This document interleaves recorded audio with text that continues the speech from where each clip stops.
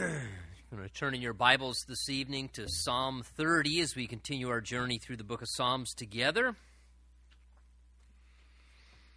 Why don't we just ask the Lord to prepare our hearts as you're turning there. Father, we thank you for the Word of God and the opportunity to be able to hear your voice. And Lord, we think even of that psalm we looked at last week where it told us so clearly that the voice of the Lord is powerful.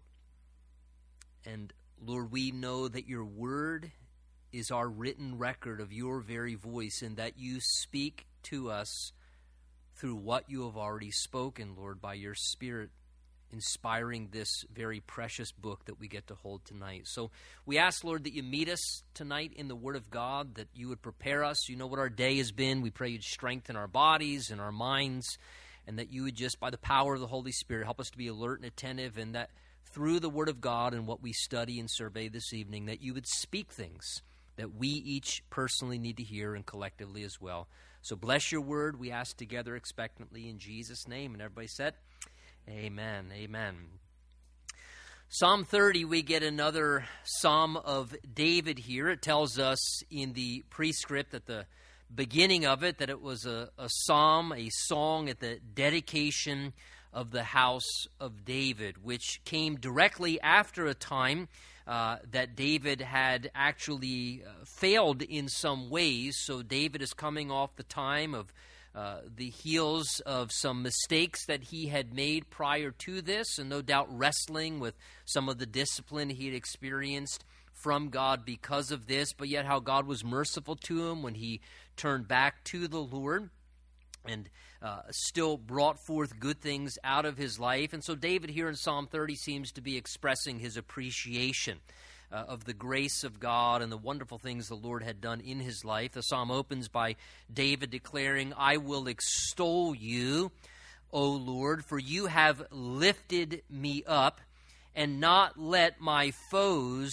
rejoice over me." Now, the whole idea there is celebration. My foes rejoicing over me would be David's enemies celebrating David's defeat and rejoicing over the fact that he had been conquered. And he said, Lord, you didn't allow that. You didn't let my enemies triumph over me and celebrate and rejoice in the destruction of my life. And I think to some degree we all have different foes and enemies. They may be different in your life than they are in someone else's life, but from time to time in our lives there become certain things that are enemies that maybe they're kind of like the nation of Israel. Remember, they had perennial enemies. They had some enemies that they would deal with, and then they'd kind of fight them and conquer them, and then they'd kind of come back around. They would just resurface again. And to some degree, I think we all in our spiritual lives and just in our lives personally have things that are kind of recurring enemies, our own demons we talk about sometimes that we face, maybe areas of our flesh that are weaknesses and things that become a threat to our spiritual lives. And the enemy of our soul, the devil, would love nothing more than to let those things triumph over us and kind of celebrate at our defeat. But thankfully, the Lord, through him, we find victory. And that's the only place we do find victory, because remember, Paul declares when he writes regarding the resurrection of Christ, the end of chapter 15, he speaks there saying, thanks be to God who gives us the victory through our Lord Jesus Christ. And how wonderful to be able to find victory over areas of, sinful struggles and emotional struggles and mental struggles and, even physical wrestlings and difficulties, or maybe circumstantial things, people who literally become enemies and come against us, and how the Lord gives us victory. And so as David's rejoicing over that, he says here in this psalm in verse 1, he says, Lord, so therefore because of that, he says, I celebrate or extol you. That's the idea of extol, means to lift up. When we sing a song, I exalt thee, O Lord. And that's kind of the idea, Lord, I'm going to extol you, exalt, honor you, for you have lifted me up. Lord, because you lifted me up and got me out of the pit and didn't let me get conquered and remain there in that difficult place. Lord, you have lifted me back up out of my time of maybe struggle or maybe a time of kind of temporary defeat. Lord, you've lifted me back up now. So he says, therefore, I'm going to lift you up. I'm going to honor you and I'm going to exalt you, because that's my response to you lifting me up and not letting my enemies defeat me. ultimately. He says, verse 2, O Lord my God, I cried out to you, and you healed me. And boy, what a wonderful thing when we need God's healing on our life from time to time. The Bible tells us that one of the names of our God, Jehovah Rapha, the Lord, our healer. And sometimes we need the Lord's healing in our life, whether it's a physical affliction. These bodies are just tents, and they wear out, and they fall apart, it seems, all the more, and are prone to struggle all the more the longer that you have the tent. Right? Just like a natural physical tent, the longer you have it, the more you use it, the quicker it wears out, right? The seams start pulling apart, and there are tears and wear marks. And again, these bodies, the Bible says, they're tents. They're just temporary dwelling places. It doesn't sound very encouraging, but I've said to people many times in conversation, you do realize that the moment you were born, you started dying. It is just kind of true.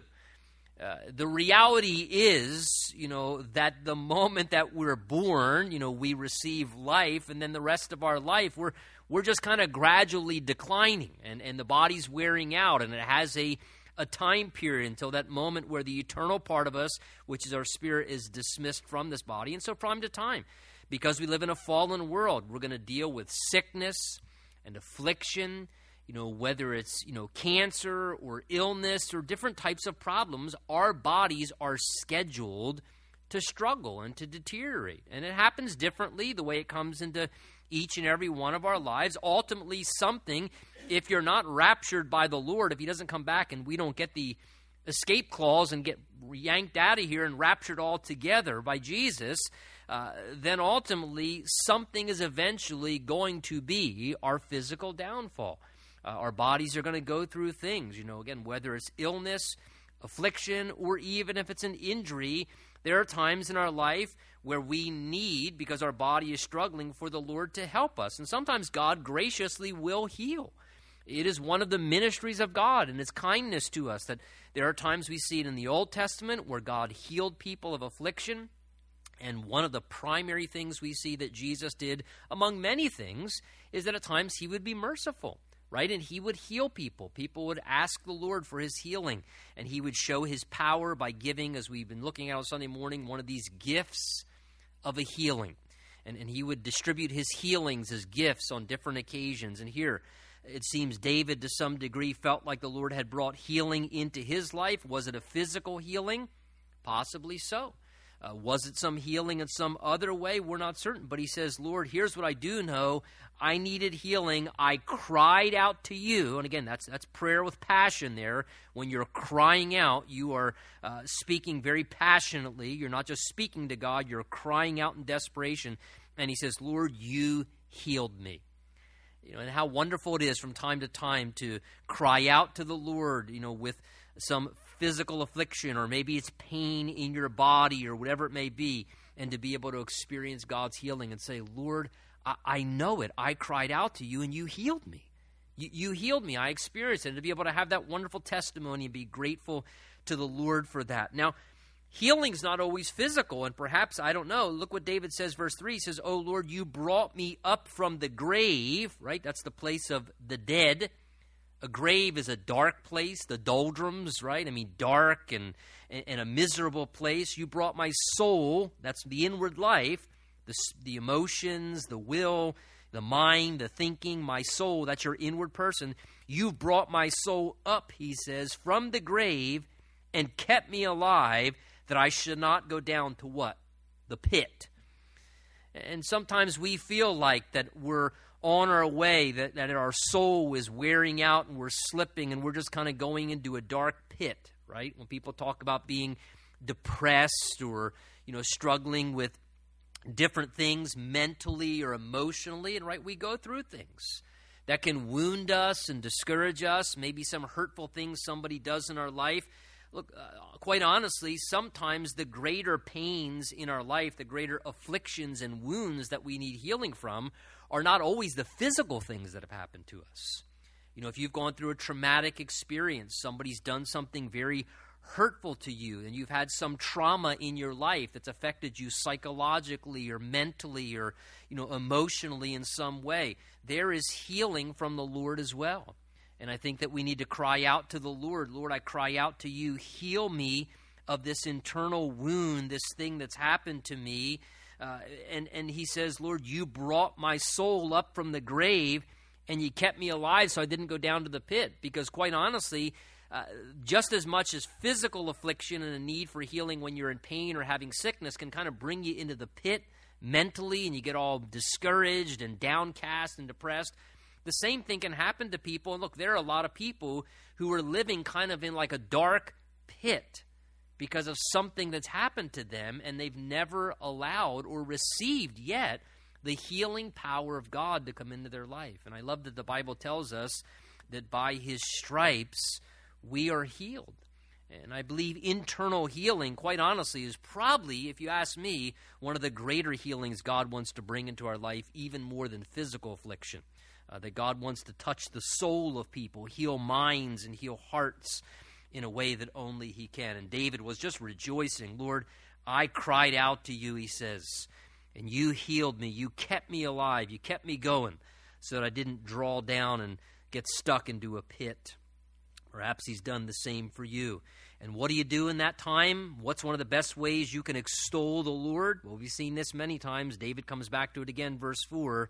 He says, sing praise to the Lord, you saints of his, and give thanks at the remembrance as you reflect upon, he says, his holy name. So what's one of the best ways to honor God, to show gratitude towards him, he says, is to sing praise to the Lord. That is to use our words, to use music and songs, and to just sing, to express our praise to the Lord, and to offer to him an offering of thanksgiving, giving him thanks for what he's done for us.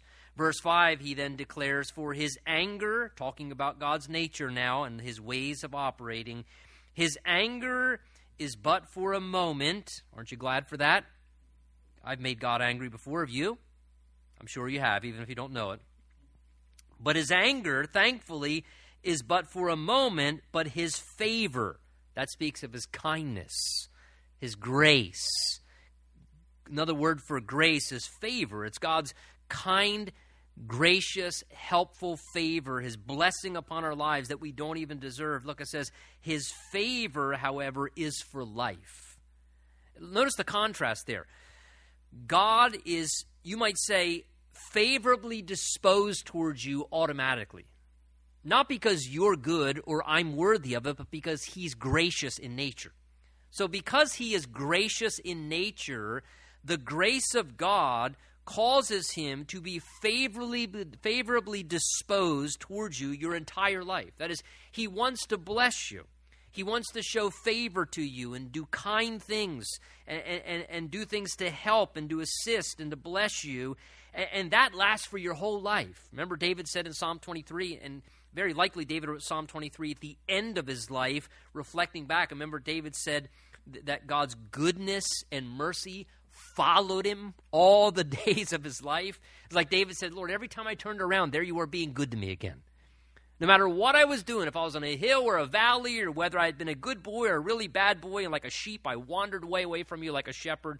Lord, every time I turned around, there was your goodness again and your mercy following me all the days of my life. Remember, he said, you set a table before me in the presence of my enemies. And again, just reflecting upon the kindness of God, always being gracious and favorable. And David says in contrast, Lord, there are times when I know that I've offended you.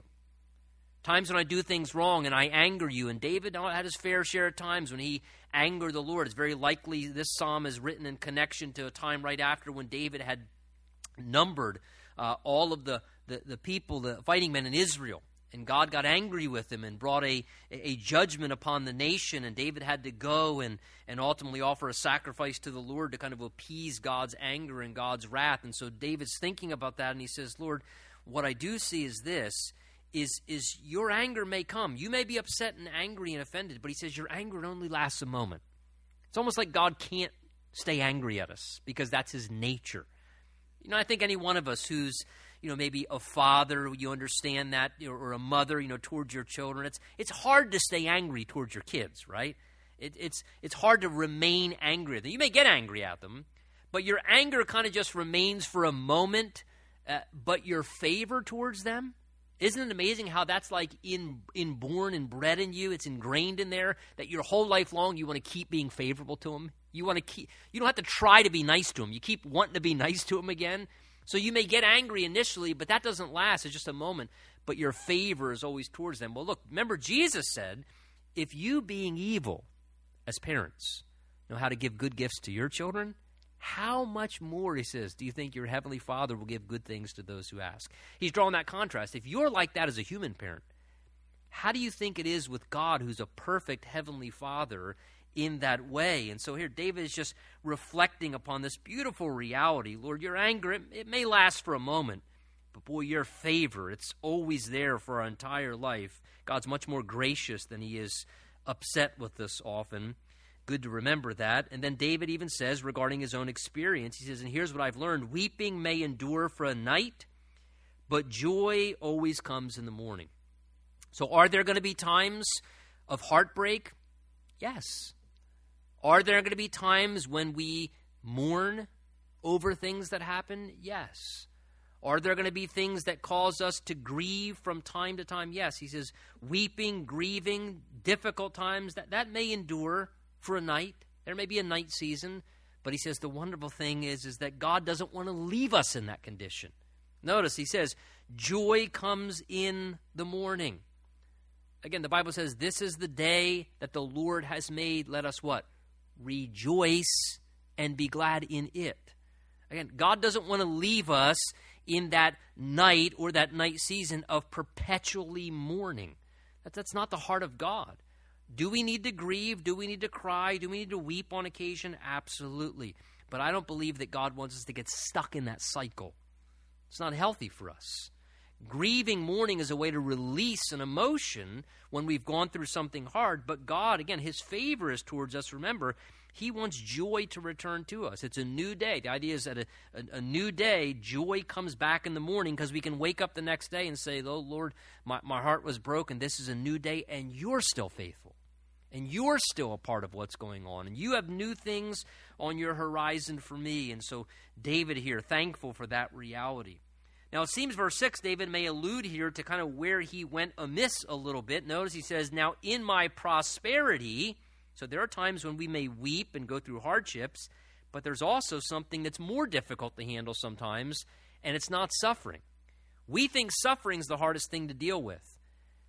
It seems the Bible indicates that actually what's more difficult to deal with than suffering or hardship is actually prosperity and success.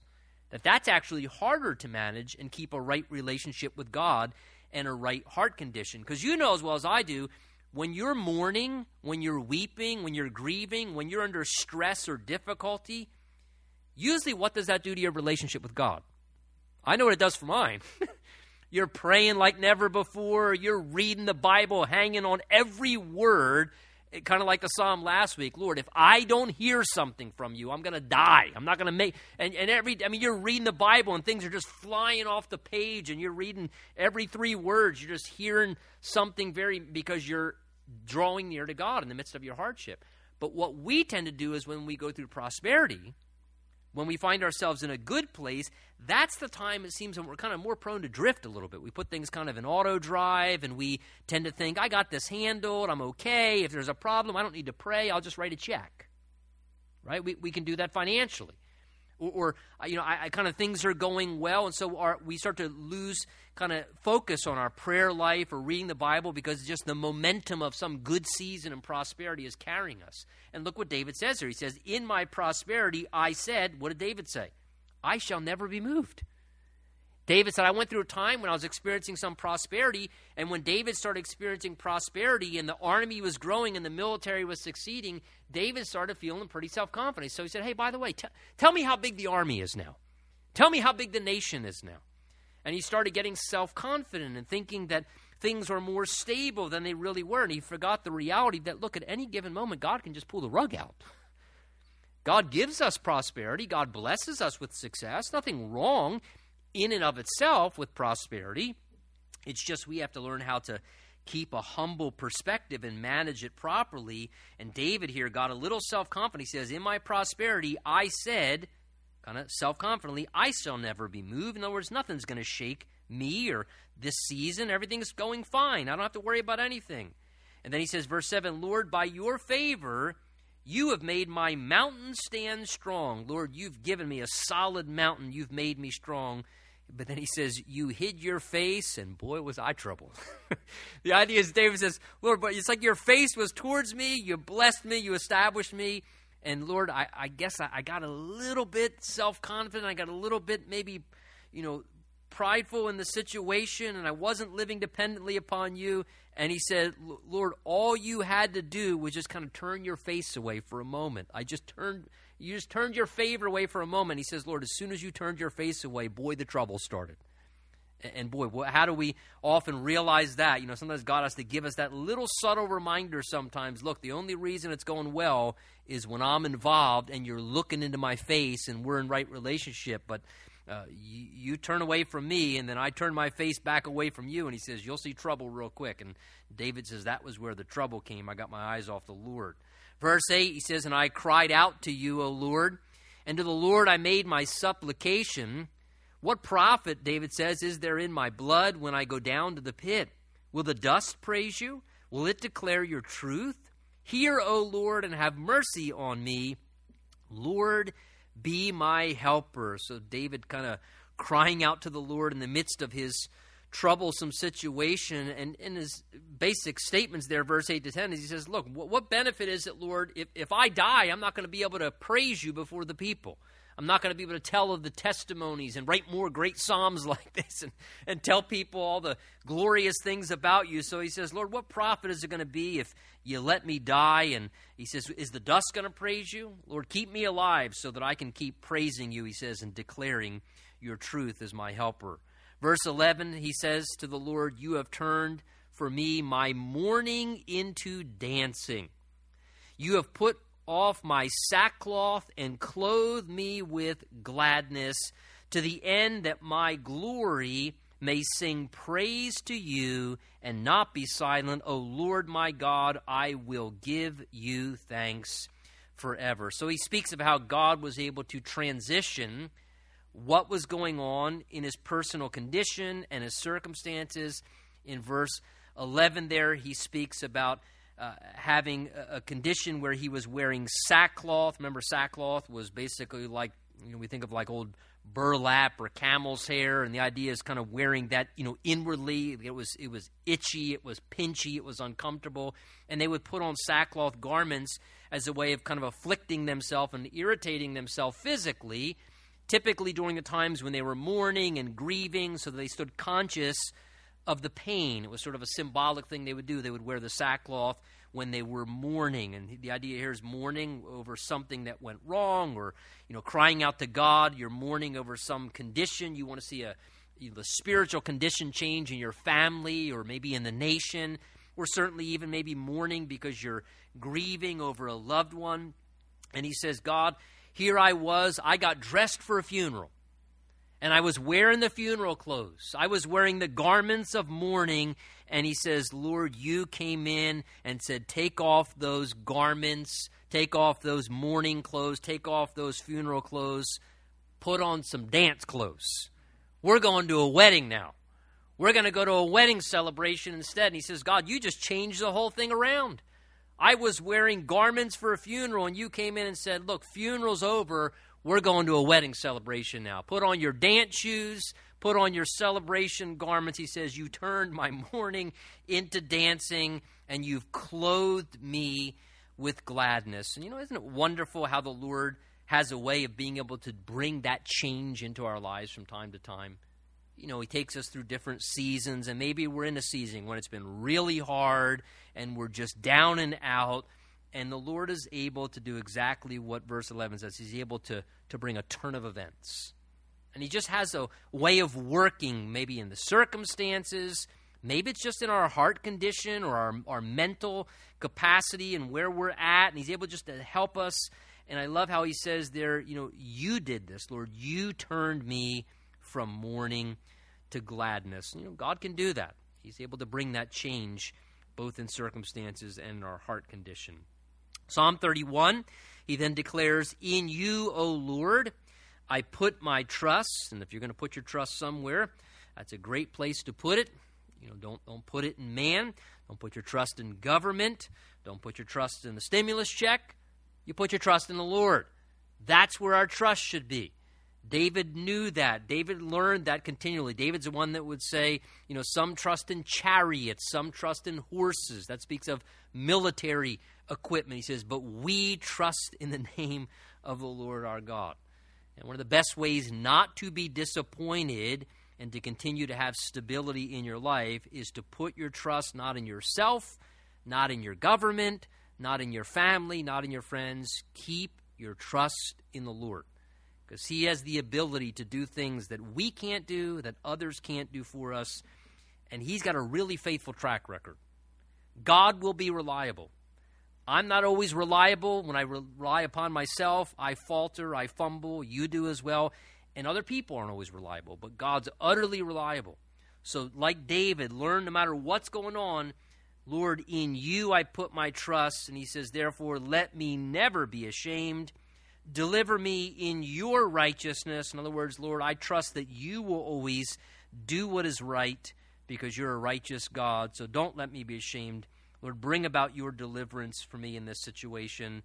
Verse 2, David notices that God is so great that he has to kind of condescend to our human level. He says, bow down your ear to me. Deliver me speedily.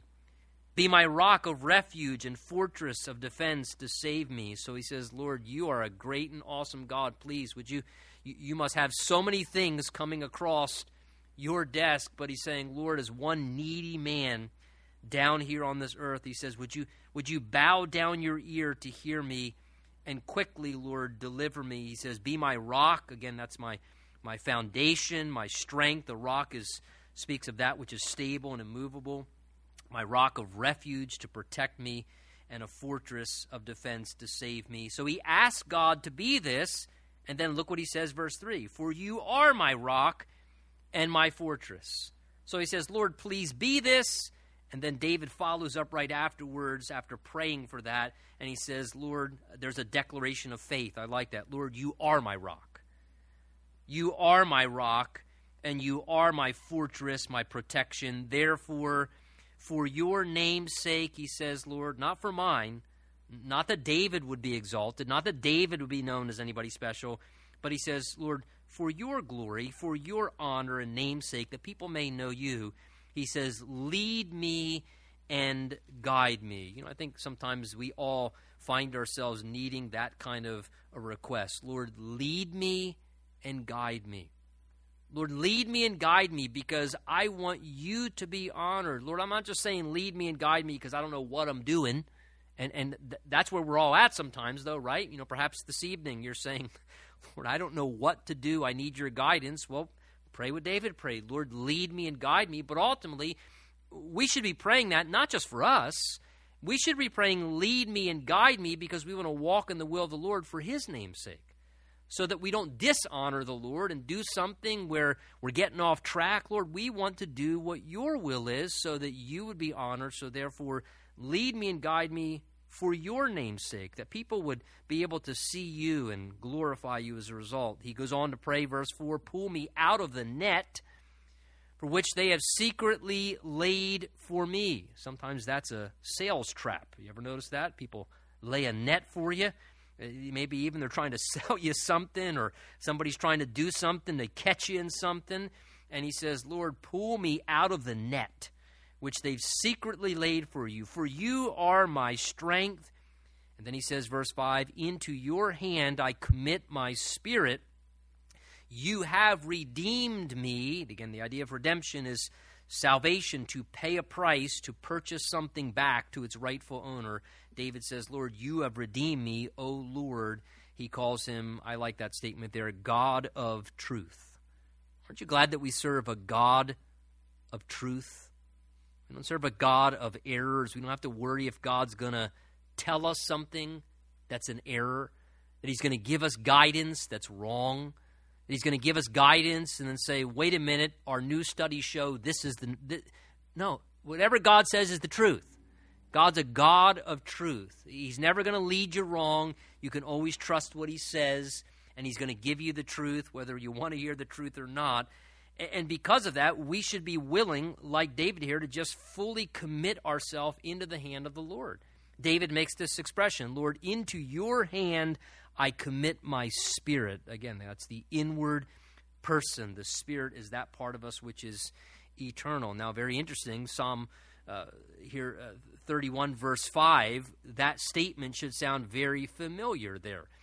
It was made by Stephen in Acts chapter 7. Remember when they were stoning Stephen for preaching about Jesus Christ, and they got so angry at him, they rushed at him, and they began to stone him to death. And as he was dying, it says he looked up and he saw Jesus there, the heavens parted, and he said, Lord, into your hand I commit my spirit. And he kind of quoted this reference here from Psalm 31, knowing the word of God. He quoted it as he was departing from this earth. Lord, my spirit, my body's being destroyed. They're killing me right now. They're putting me to death. But Lord, into your hand I commit my spirit, the part of me which is eternal. Lord, take my spirit and bring it into your presence. And of course, ultimately, we know the greatest quotation of this from Luke's gospel is where when Jesus is dying on the cross, and this is one of the statements he utters, right before he dies. Father, into your hand I commit my spirit. It says Jesus breathed his last. And again, Jesus, knowing the word of God, quoting the scripture, this speaks prophetically even of what our Lord would one day declare as he died on the cross for our sins, so that we could be redeemed by the Lord, the God of truth. Verse 6, he says, I have hated those who regard useless idols. And anything that's an idol is exactly that, right? An idol is something we worship other than God, and we always find out later that they're what? Useless, right? I mean, are there not things in your life, look back, that you idolized or you made an idol? Whether it was a possession, a position, sometimes you make a person an idol. And he says, Lord, what I've come to find out about the idols I've made in my life, they're useless.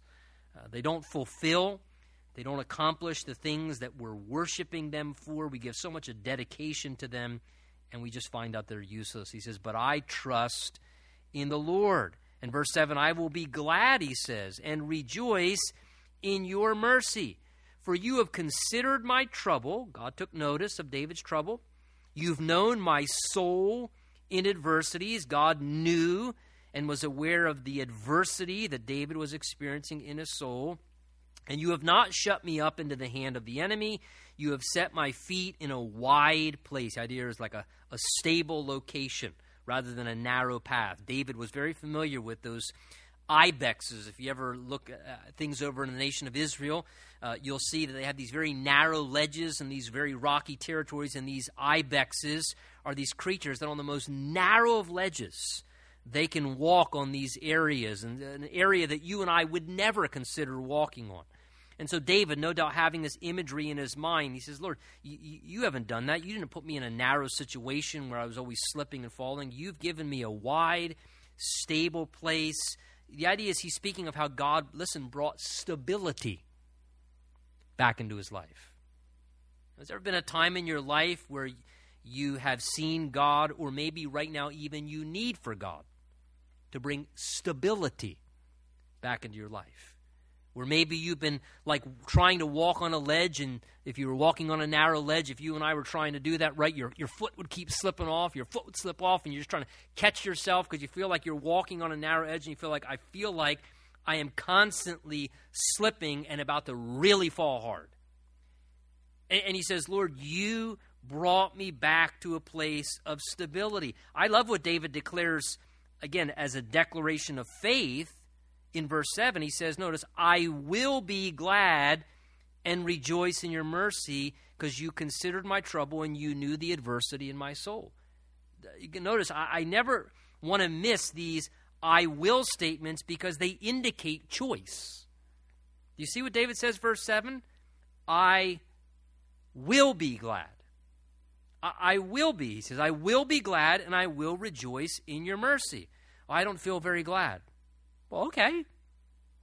But you can choose to be glad, right? What does Paul say in the New Testament? Paul says, rejoice in the Lord. And he says, again, I say rejoice. Well, Paul, why do you got to say it again? Because I think Paul, when he's writing a letter from prison, right? He's writing from prison. And he's talking more about rejoicing in the Lord in prison than he is being outside of prison. Paul's in miserable conditions. That's when he writes the letter of Philippians, all about for me to live as Christ, to die is gain, and he's talking about rejoicing in the Lord. And Paul says, rejoice in the Lord. Wait a minute. Again, let me say that. Just in case you missed it, Paul says, rejoice in the Lord. Oh, I have nothing to rejoice in. My life's miserable. I'm depressed. I'm bummed out. Everything's wrong. Oh, woe is me. Right? We all do that. And so the Holy Spirit, through the Word of God, says, okay, got it. I'm not even going to argue about, you have nothing to be happy about. How about rejoice in the Lord? Can't argue that one, can you? How can you not rejoice in the fact that your sins are forgiven? You're not going to hell. That every day of your life you have a constant internal companion who lives with you and loves you and knows the adversities of your soul and walks with you through no matter what it is that we go through in this life. And he's there to help you, and he's a friend that sticks closer than a brother, and he's patient and merciful and kind, and he deals with us and all of our dysfunctions and our fractured. And so the Bible says, I will be glad and rejoice in the Lord, in his mercy and who he is. You know, what a wonderful antidote. And look, as David said that I will be glad and rejoice in the Lord, he said, here's what I found happen. God brought stability back into my life. Why do so many people on this earth not have mental stability? Why in the United States of America do we lead the world in prescription drugs? Because so many people are looking for other things to help them so often deal with what is a soul issue. It's a spirit issue. And so many times we're dismissing what the real need is, which is that what we really need is the Lord's grace and forgiveness and mercy and help, and to realize that where true joy and gladness and happiness comes from, a lot of it has to do with just focus. We all struggle with feelings. There are people who have much harder lives than we do as Americans. I mean, on a circumstantial plane. Would you at least agree with that? And yet, we lead the way being depressed and discouraged and anxious, and we have to medicate ourselves because we can't handle life. When the reality is the Bible gives us such wonderful truths and encouragements that minister to our soul in a way to help us. God wants to help us, with our mental struggles, with our emotional wrestlings, and bring us stability back into our lives. That's why the Bible tells us in the New Testament, that God has not given to us a spirit of fear, but of power, of love, and of a sound mind. That God wants us to experience that soundness of mind, that stability. You've made me, he says, to walk in a wide and a stable place. Verse 9, he cries out, have mercy on me, O Lord, for I am in trouble, he says. I don't know, maybe that's you tonight. Have mercy, Lord. I got myself in trouble. My eye wastes away with grief. So David was apparently grieving deeply over something. This could have been when Absalom rebelled against him, when he was being pushed out of Jerusalem. Many think this was the time that he's describing these things. Yes, my soul and my body, for my life is spent with grief. Boy, those are picturesque words. My life is spent with grief. I spend a good bit of my life, he says, grieving. And my years with sighing. That is, sighing with just a moan of pain or anguish. My strength falls because of my iniquity. Interesting, David takes ownership where some of this was coming from. My strength falls because of my iniquity, and my bones waste away. I'm a reproach among all my enemies, but especially among my neighbors, those closest to me. That's who your neighbors are. I'm a reproach, even to my own neighbors, those closest to me. And am repulsive to my acquaintances, to those who I have close relationship with. I'm repulsive to them now. Those who see me outside flee from me. That is, people abandon. They run away. They wanted nothing to do with him. I am forgotten like a dead man, out of mind.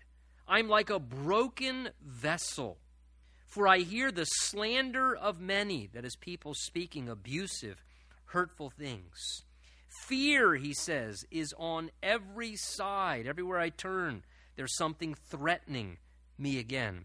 While they take counsel together against me, they scheme to take away my life. And many times this was David's experience. People were scheming ways to take away David's life, to try and harm him. They were scheming how to bring destruction to him during the days of Saul. It happened again during the days of Absalom when they rebelled against him, pushed him off the throne for a season of time.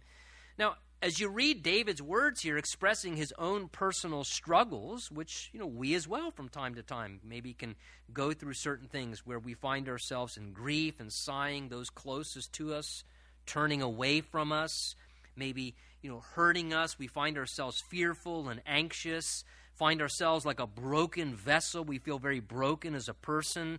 Maybe people are slandering us and talking about us behind our backs and saying hurtful things and scheming to try and do things that would bring, harm to us in some way. I look at verses 11 through 13, and what I think is very beautiful is as David's expressing his own words, the Holy Spirit, no doubt, is directing what David's saying, because how can you read verse 11 through verse 13 and not also as well there sense the heart and the experience of our Lord Jesus Christ, right, in the rejection he went through? And he did nothing wrong to anyone. But look at verses 11 to 13. Think of Jesus. Is this not true of what happened to Jesus and his humanity? I am a reproach among all my enemies, but especially among my neighbors, and I'm repulsive to my acquaintances. Jesus came to his own, but his own received him not. And what did Jesus deal with? Reproach and rejection. I mean, he brought nothing but the absolute best, and yet he was reproached. He was rejected among men. They looked upon Jesus as he was repulsive, as if he was worthless. As they beat him, the Bible says he was marred. His vision was marred so bad that people wouldn't even look upon him. He was beaten so badly, he literally looked repulsive when his wounds were inflicted upon him. Those who saw Jesus would flee from him. He says, verse 12, I'm forgotten like a dead man, out of mind, and like a broken vessel. And is that not exactly what our Lord experienced? His broken body, he became like a broken human vessel, and he was forgotten there upon the cross like a worthless dead man, hearing the slander of many, experiencing, no doubt in his humanity, the anxieties of what people were doing as they took counsel together against Jesus, and they schemed to take away his life. Verse 14, David declares, but as for me, despite those things, wait a minute, sounds like David's going through some really hard things there, right? But look what David does again. Watch the pendulum swing, which again, please take notice of this, and this is what I love about the Psalms. We talk about how they go through every range of emotion, right? That's why we can kind of like relate to them, because there's like all these different experiences that we go through as people. We can relate to the word so much. David's really going through some hard stuff. I mean, that's pretty evident. Verse 9, down through verse 13, he says, but despite those things, going through some hard things, but as for me, I trust in you, O Lord. He starts praying his way out of his problems. He starts praying his way out of his pain, out of his difficulty. As for me, I trust in you, O Lord. I say, you are my God. My times, he says, they're not in the hands of other people. He says, my times are in your hand, Lord. You're in control of my times, my future. Now, how wonderful to know that our times are in the hand of God. You know, the time of your birth, the time of the things that you go through in your life, and whatever time you have left, ultimately our times are in God's hand. It's completely in God's hand. And, you know, that takes a great deal of stress off of us, doesn't it? We don't have to get over anxious and fearful, especially when bad things are happening to us, right? That's what David's describing in the prior verses. It looked like David's times circumstantially were in the hands of everybody else, giving David a hard time. It looked like things were out of David's hands, and like everybody else had their rotten hand on David's life, and they were going to ruin. And he says, no. This is what I know. My times are in your hand. You're my God. Doesn't matter what people do to me. My times are in your hand. And your times as a person, they're in the hand of God. God's in control of your future. Your times are in his hand. So he says, deliver me, therefore. Look what he says, verse 15. Deliver me from the hand of my enemies and from those who persecute me. Make your face shine upon your servant. Save me for your mercy's sake. Do not let me be ashamed. O Lord, for I have called upon you. Let the wicked be ashamed. Let them be silent in the grave. Let the lying lips be put to silence. That's David's way of nicely praying, Lord, shut their mouths. Sometimes that's something we got to pray. Let the lying lips be put to silence. Maybe that's a prayer for some in Washington, D.C. as well. Which speak insolent things, proudly and contemptuously against what? The righteous. They're speaking insolent things, proudly and contemptuously against the righteous. I just saw an article go up today of a Christian college, kind of like a Cinderella team, made it into apparently the Sweet 16 of what's the basketball thing called? March Madness, right? And so they make it in, total Cinderella team. Nobody expects them to even, once in a lifetime, they make it in. And as soon as they make it in, some arrogant, wicked person right away starts attacking. They shouldn't even be allowed in the tournament, let alone to advance to the Sweet 16 because of their stance against homosexuality and their belief in traditional marriage. They shouldn't even be allowed to participate in the tournament because of what their college... They're a Christian college. People are paying extra money to go there. They're not state-funded. They're not government-funded. They're a Christian college. That's not true tolerance. Tolerance is, I'll tolerate what you believe, but you also got to tolerate what I believe. That's true tolerance. I mean, just the insanity of what goes on. To attack people in such a way... because of the evil intent of their hearts. I read things like this, and it just reminds me of that very thing. Lord, let the lying lips be put to silence, which speak insolent things proudly and contemptuously against the righteous. I mean, just so sad. But again, we have to pray. We have to lift these things before the Lord. Lord, deal with my enemies. And he says, Lord, verse 16, David saying, Lord, would you please bless me? Make your face shine upon your servant. Save me, Lord, for your mercy's sake. David then goes on to rejoice, verse 19. Oh, how great is your goodness, which you have laid up for those who fear you. Again, God's laid up blessings. He wants to do good things from his goodness for those who fear and serve him. Lord, he says, how great is your goodness, which you have prepared for those who trust in you in the presence of the sons of men. In other words, God, sometimes right in the presence of others, you will just show your goodness to your people to just demonstrate your blessing upon them for doing that which is good and right. He says, verse 20, you shall hide them in the secret place of your presence from the plots of men. Again, God can protect his servants from the plots of evil men. You shall keep them secretly in a pavilion from the strife of, again, it's interesting, what is one of the biggest weapons on this earth? The mouth. I mean, you see how the Bible always comes back to that? From the strife, it doesn't say of swords, spears, from the strife of tongues. What is one of truly the most destructive weapons used on this earth? It is the tongue of mankind. Why do you think the devil has so much interest in things like media? And look, there is an unseen spiritual current that is behind what we see go on in media, because there is something right about the power of the tongue. I mean, think of the horrific things that have happened through human history, right? And where did they originate from? Things that people started saying. Really, I mean, the horrific things that we have done through human history, the destruction of races of people, and I mean, through the mouth. I mean, the mouth is an incredibly powerful tool that when unchecked can bring about horrible things on this earth. The devil is no dummy. That's why the Bible says, Jesus said of him, he's the father of lies. And when he lies, he speaks his native language.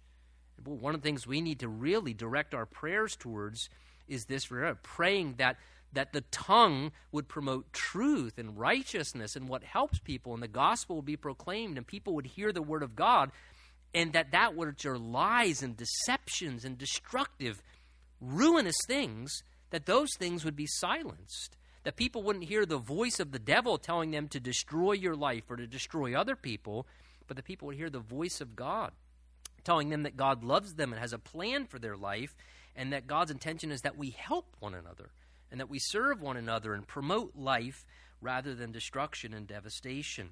So he says, verse 21, in the midst of this, blessed be the Lord, for he has shown his marvelous kindness in a strong city. The idea is when I was under attack, Lord, you strengthened the city of Jerusalem. You fortified us and showed your marvelous kindness, protecting us when our city was under attack.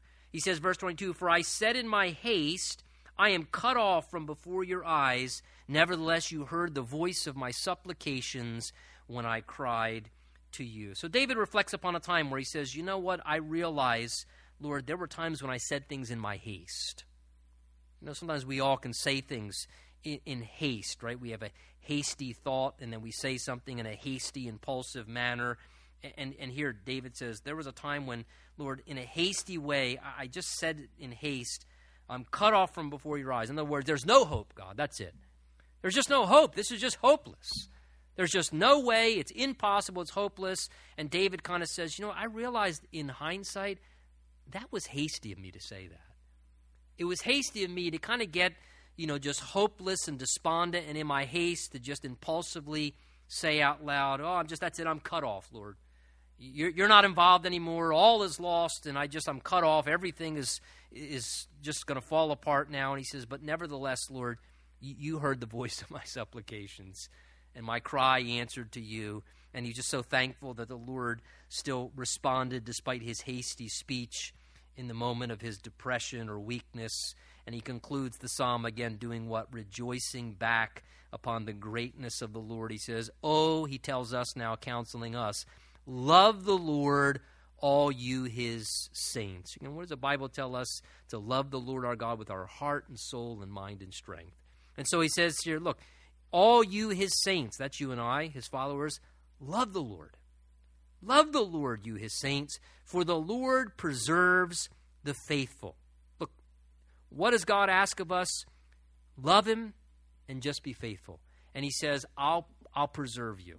David says, I find this, those who are faithful to the Lord, God has a way of preserving them, protecting them, bringing his preservation, and he fully repays the proud person. So he deals with the one who's doing what's wrong. His encouragement, verse 24, perhaps it's something that you need to be reminded of tonight. If you're lacking courage, fearful, or downcast, we saw this before in Psalm 27. The Holy Spirit says it again repetitiously. Be of good courage. Be of good courage. Courage is not the absence of fear. It's in the midst of fear, being willing to press on and exercise bravery, though you do find yourself facing something scary. He says, be of good courage, and he shall strengthen your heart, all you who hope, that is expectantly, in the Lord.